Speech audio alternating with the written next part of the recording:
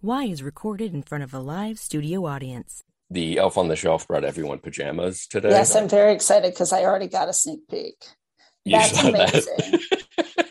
I love that you were zipping it back up because I couldn't decide if you were zipping it back up because you wanted to surprise and delight me, or whether you were mortified that I caught you wearing a Mariah Carey Santa t-shirt.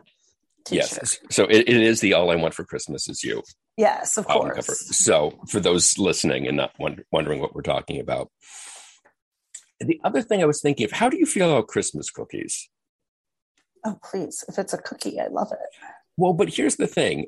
I agree with you in theory, but then when you get into the weird Christmas cookies, were the ones where like, I don't know if it's an entire generation of people, or if it's just an Italian thing of let's make cookies that taste like licorice. Like you can just kick rocks with that one. If I'm going to have anything that tastes like licorice, it's going to be absinthe. Like that's the only thing. I could go for the green fairy, not the elves. Right. No, if I could just get like, I want to taste the granules of sugar on the cookie. That's what makes it good. I'm also very particular. I need to know who made said cookie, and you need to meet the elf that made it. Yeah, I need to know. Okay. I need to know that there is not cigarette ashes or cat hair or anything of that ilk. Who makes you cookies?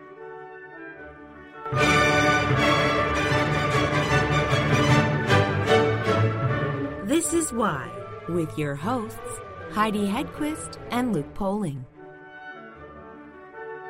So the other thing we need to talk about is this week's episode with our new friend, Mike Kaplan. Yes. Who, unfortunately, you weren't there for. I was not there for. But I feel like our New Year's resolution is to have both of us be on all the interviews. Well, yeah, that's always our resolution. It's always a resolution.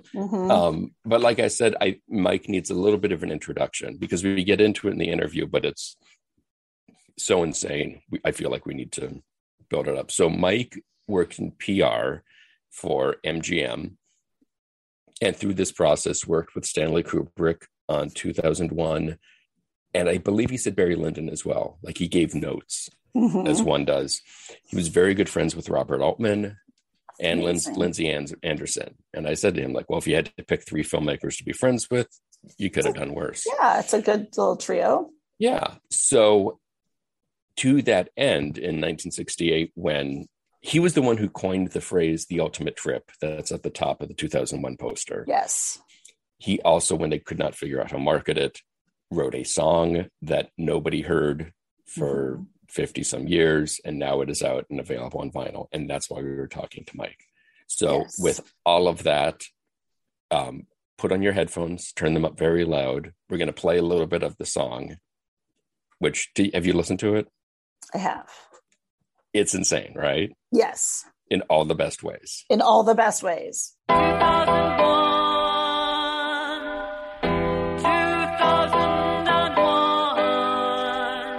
2001 they'll say, 2001 they'll say. First level, everybody's on. Follow the line and run. How did this song get rediscovered so long after it was originally commissioned, if you will? A friend of mine, Alan Nichols, the actor and musician who was in a lot of Robert Altman films, and we had met on Buffalo Bill and the Indians, had done the background music for an Altman film called Three Women, and which you may know. And he had been talking to Wave Theory Records about bringing it out, which they wanted to do. And Three Women was a film that I also worked on. I'd been trying for a while to get Gerald Busby's score released as well. And Alan said they should contact me for any kind of publicity material or anything that what the jacket should look like. So Dan Jones, the head of the company, who's also a composer, and started the company as a record company by composers for composers, I sent, we started talking about Three Women. I sent him various things and did together with Gerald Busby. And I had just mentioned, because I'd wanted to do something with my music, but I never have been courageous enough, I guess, to do it after certain things that have happened with it in the past. I just mentioned I had done this song for 2001. And I told him a little bit about it, and he wanted to hear it. So I said, okay. And I first sent him the story, the background history of it, which is an interesting piece, which he thought was really fascinating. And he said, well, if you feel comfortable in sending it to me, please do, because it wasn't, used originally. And so I sent it to him, and he loved it, basically, and was very smart about what it could mean in regard to the total history of music for 2001, referencing Alex North's original score. And this was another situation where a piece about 2001 was surfacing years after it was made. So, he as a composer, and he's extremely bright, and he was very supportive, and that's how it happened. I was just shocked. I mean, I have to say, I love the song. In talking about it with my co-host, I tried to describe it to her, and the best thing I could come up with was as if somebody took Nico from the Velvet Underground, made her watch 2001, and then say, okay, tell me what the movie's about, and set it to music. And I mean that all as a compliment. And I find myself repeatedly going back to listen to it.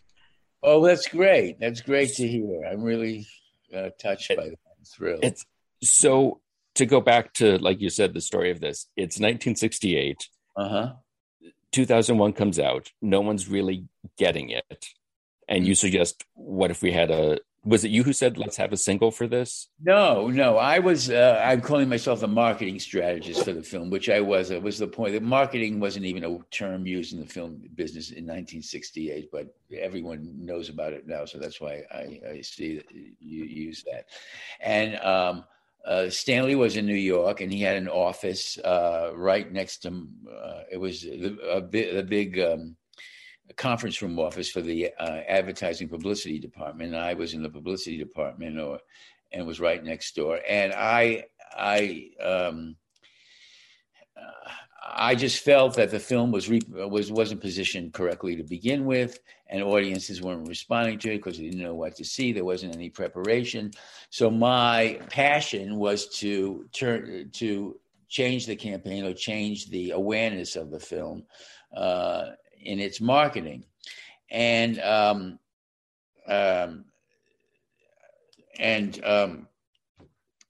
one day I was, and I'd be with him. We'd be brainstorming there, constantly, all the time. I mean, I was living the film practically. And so one afternoon I'm in there, and Mort Nassiter, the president of MGM Records, comes in and says, and Stanley knew about this, but hadn't told me, obviously, that they've got this single about 2001, which they want to release to tie into the movie, to capitalize on the film being out. And I knew nothing about that. I did know that there'd been a rumor, which Stanley confirmed, that the Beatles were interested in doing something, because there was this quote that John Lennon said, "I see 2001 every day," but nothing had happened about that. And so Mort Nassiter had a tape recorder or something, and he put the song on, and it was this really banal kind of love song from the 1950s that ended with, "And I'll still love you in 2001." I mean, that was kind of the level of the song. So he's trying to picture Kubrick's face as that's playing. And I'm looking at him, and we're incredulous at this, that this is being presented, this cliched song about, this revolutionary movie. I mean, no understanding of it. So Stanley, when it was concluded, he just said to Mort Nassiter, he said, "Well, I don't think so. We'll see what the Beatles come up with." And because the Beatles thing was in, and that ended, and it was a very a very astute way of just, shutting it down completely. And so then he turned to me and he said, "You write music. Why don't you write something?" And I was stunned because, one, I kept my music very private. I don't even know to this day how he found out that I wrote music. I have no idea. There was one or two people at MGM I worked with who knew that. And he must have spoken to them at one point, but one of them's passed away, and the second one doesn't remember him ever asking her about it as well. But Stanley had a way of finding out things about everyone or everything that he was interested in. So I told him I was really flabbergasted that he proposed this to me. And then I said, well, what I write is more like standards. I couldn't do anything. I couldn't even imagine anyone coming up with the idea of having a single for 2001 to begin with. I mean, it seemed preposterous because his use of music in the film is one of the most creative uses of music in any movie that's ever been made. So, I mean, how could you approach a single? So, and then he gave me this look, which I call, there's a still, which I don't know if you've seen, which I found. It's called the "That's Not Good Enough" look. And it's like this piercing eyes that stares right into your eyes. And it's his way of saying, well, I'm not buying that. You better come up with something better than that I write standards. So, that's how it happened, and I was living right next door to the MGM building, and in a walk up Brownstone, and I would go back and forth. So he planted the bug in my head, and I got into it, and so for the next month I tried to figure out a way of doing it, and that pounded away on the piano. And did you know the fate of Kubrick's previous musical collaborator on the film? You mentioned Alex North. He had a breakdown, didn't he? In Alex working with North? Yes, is the story I've heard. I don't know that. I don't know. I don't know. I didn't even know that Alex North had written a score. Okay. So I was unaware of that. I mean, I was just trying to deal with the film, which no one had seen until like 5 days before it opened. And we're all kind of in another world, not knowing what to do about it and how to approach it until, I saw it second and third time and saw it with this, with this revolutionary masterpiece about various things you could interpret about evolution, about reincarnation, about man's development over the millenniums. I mean, so I wasn't aware of anything else that had been done musically, and I had no idea at all. I didn't think I would even try anything, but then he planted this seed in me, and then I eventually came up with this using, I just knew it had to be something different that didn't sound like anything else because it had to reflect that aspect of the film. And I think it does it really nicely in a way that makes complete sense. And again, when you hear that phrase, like the hit single from 2001 seems like that shouldn't work, but it does. So what did Kubrick make of it when you played it for him?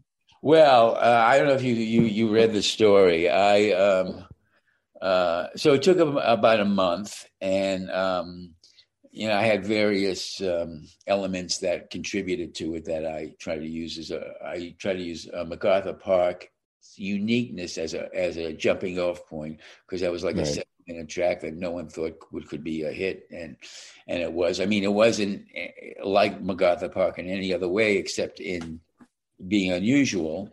And I told him after about a month, we hadn't spoken about it at all because I didn't know if I would finish it or how I wanted to handle it. And I said, well, I've written a song. And he said, well, come out and play it for me this weekend. It was like he was expecting it. I mean, it wasn't. He probably knew. I mean. Yeah. But we hadn't said a word about it since that meeting after Morton asked us. Like, oh, well, I'm expecting it anyway, so good.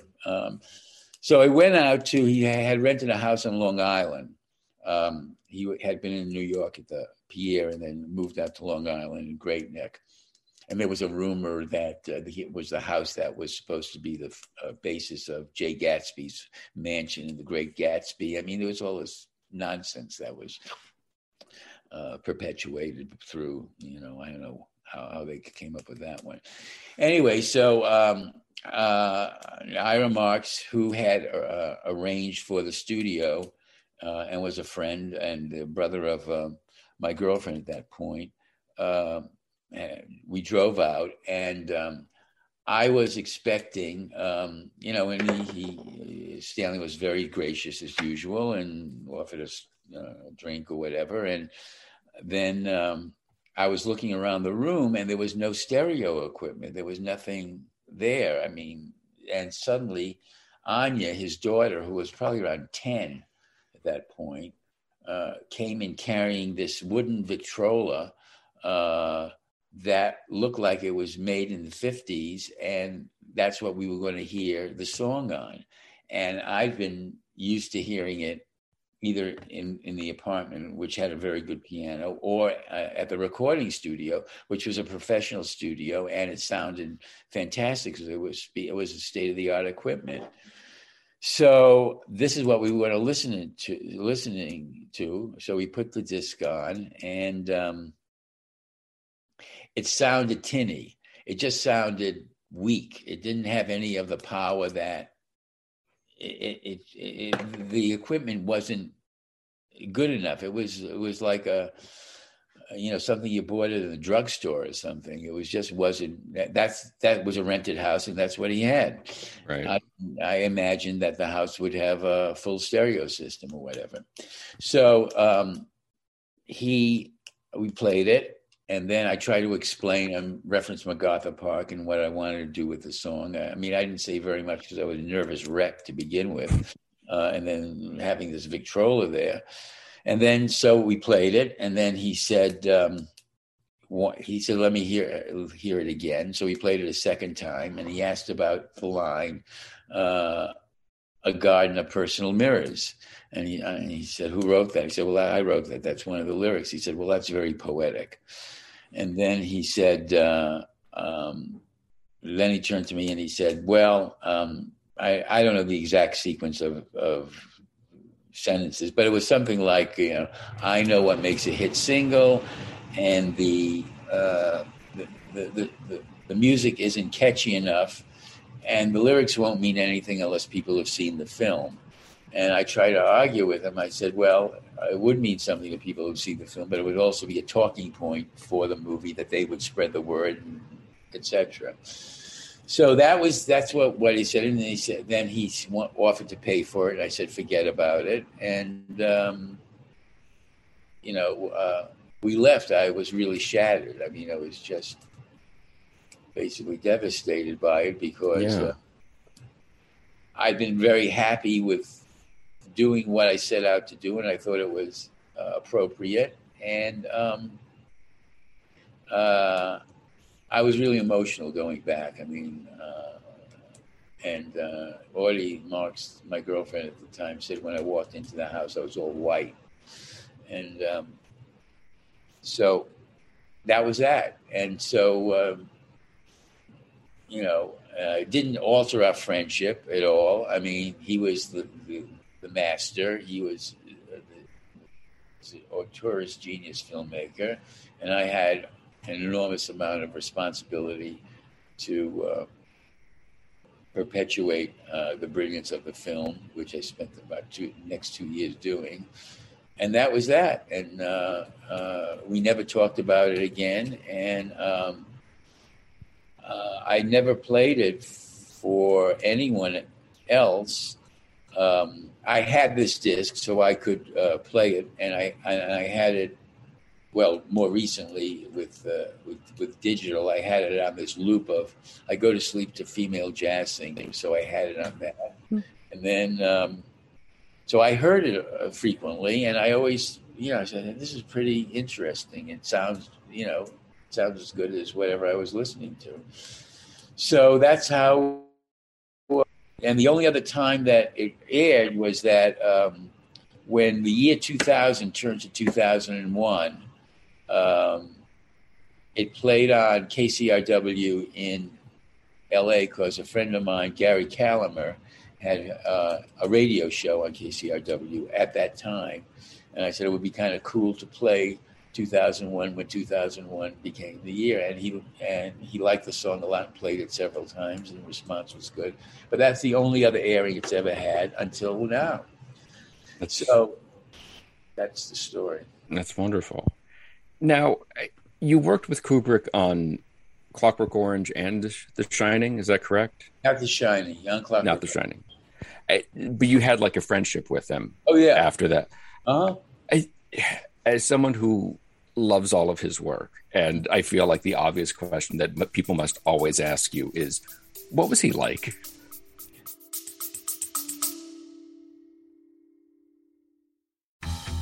I'm comedian David Race in Los Angeles. I host a celebrity-filled paranormal talk show like no other. Monstrosity has great guests answering weird questions. You won't believe the combo of celebrities and paranormal experts who've been on this show. I guarantee you'll like Monstrosity, or you get your time back. Go to monstrositypodcast.com right now and take a look.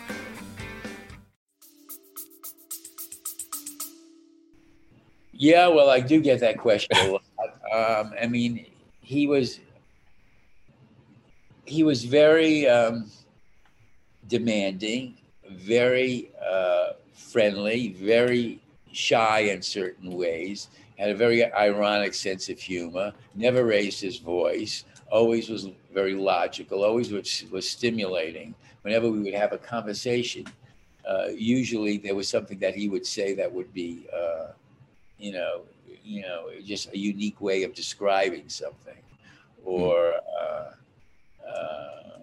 he was very protective of his work.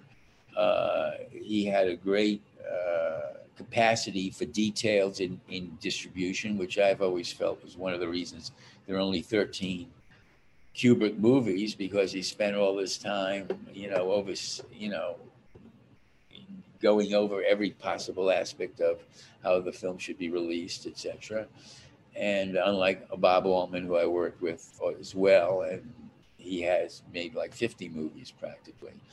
So Stanley, he was just, and he had a great sense of humor. He was funny. And so, and he always wanted to make sure that, things were done economically, and yet he had his extravagances as well. And it was like a graduation working with him, because he was just stimulating. I mean, we just saw eye to eye on lots of things, and there's no one else that I ever worked with that had that kind of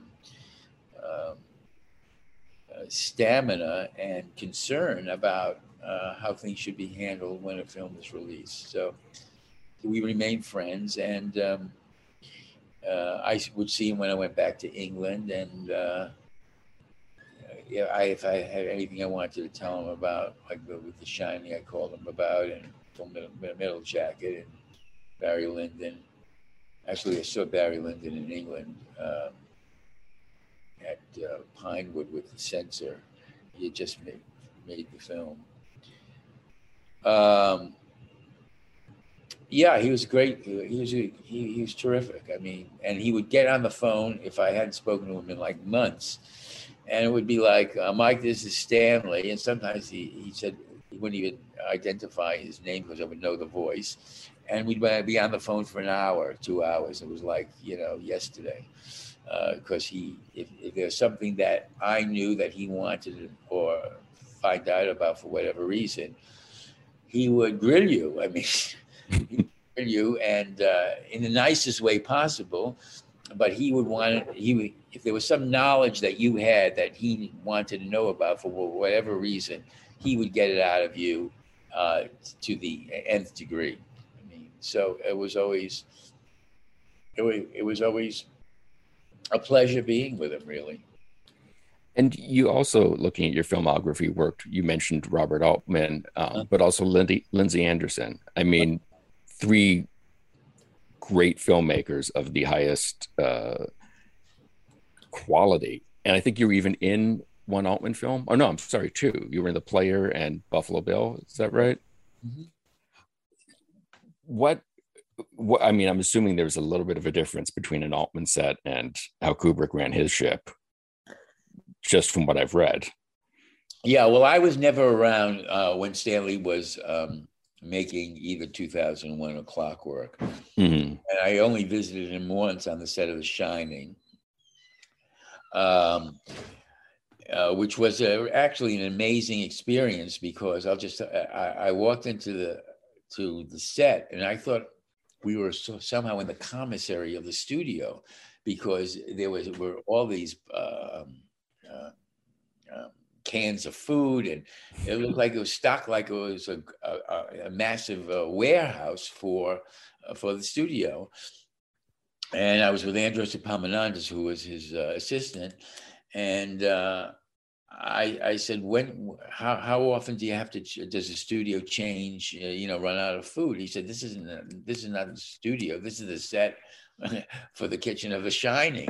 I mean, it was just so, perfect. I mean, it was, and detailed. And anyway, so I don't know. I know that the set of a Kubrick film was much more, I don't know how, from what I can tell, from what I've heard, it was much more business-like and much more, it wasn't as loose as an Altman set. An Altman set was like, well, for me, it was like almost being at a party, because the atmosphere was fantastic, and he was concerned about what everyone thought about what they were doing, and it was just very enveloping.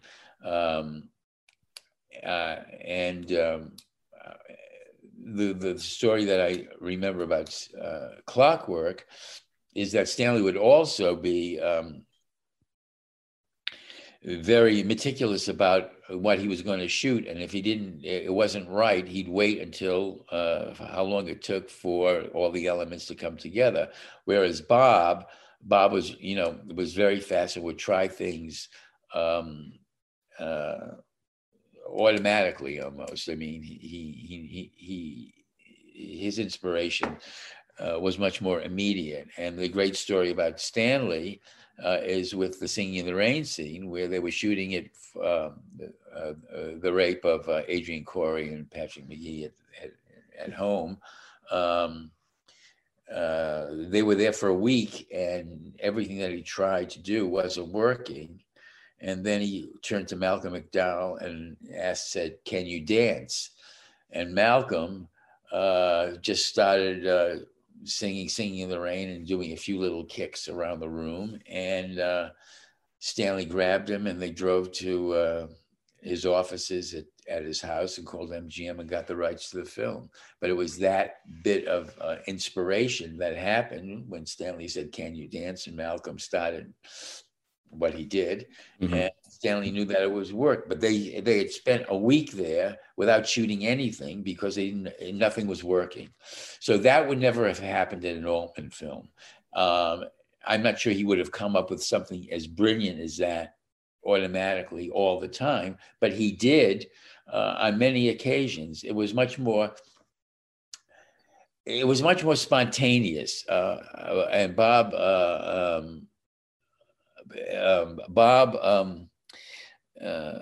gave a lot of credence to the immediate idea that would strike him. And it may not work out at the end, but he would try it. Mm-hmm. And Stanley, on the other hand, from what I can tell, would wait until he knew everything was perfect, and then he would shoot. One more Kubrick question. You've no doubt seen the film Room 237 and sort of heard some of these more elaborate theories about both The Shining, but really all of his films. Knowing what you know of your friend, was he putting all of that in there? Do you think there was some part of his mind that was, well, I'm going to put this in as a reference to, I mean, the Shining, there's it's a allegory for the U.S. government's treatment of Native Americans, or it is Kubrick talking about the moon landing.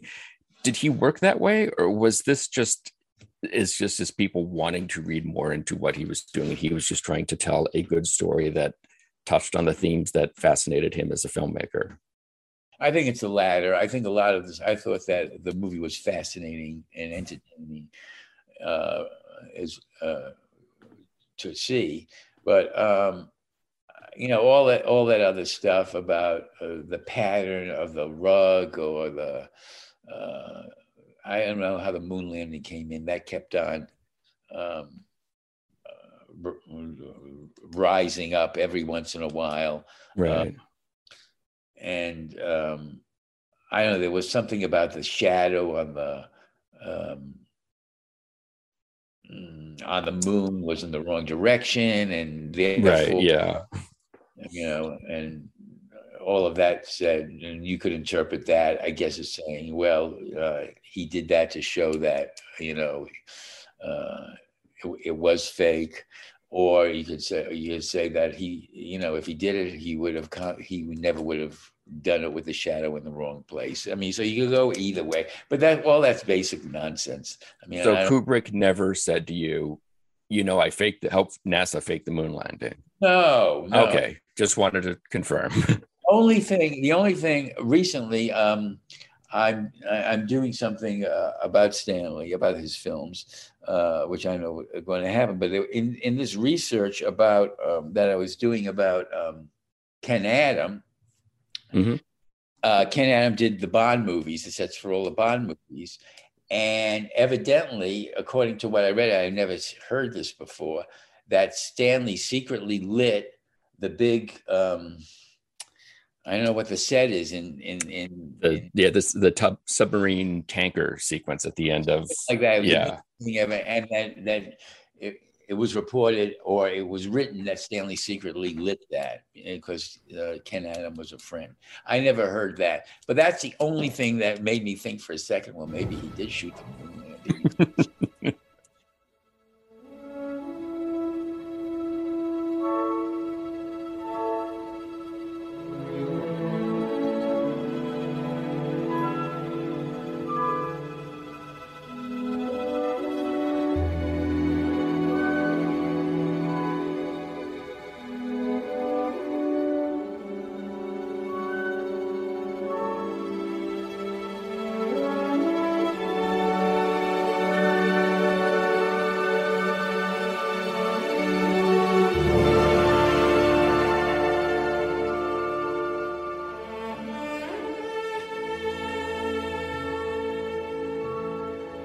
2001, A Garden of Personal Mirrors by Mike Kaplan is available digitally right now wherever you get your music.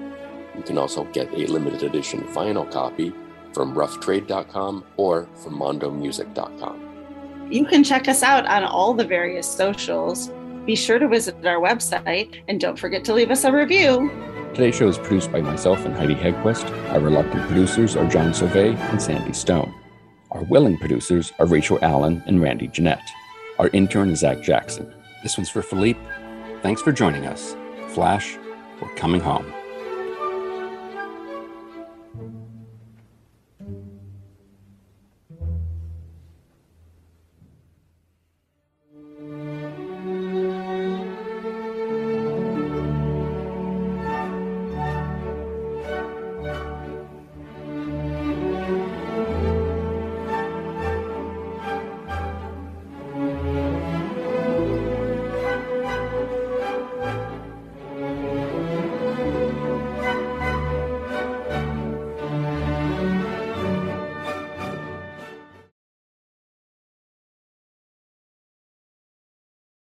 Nigel, is that you?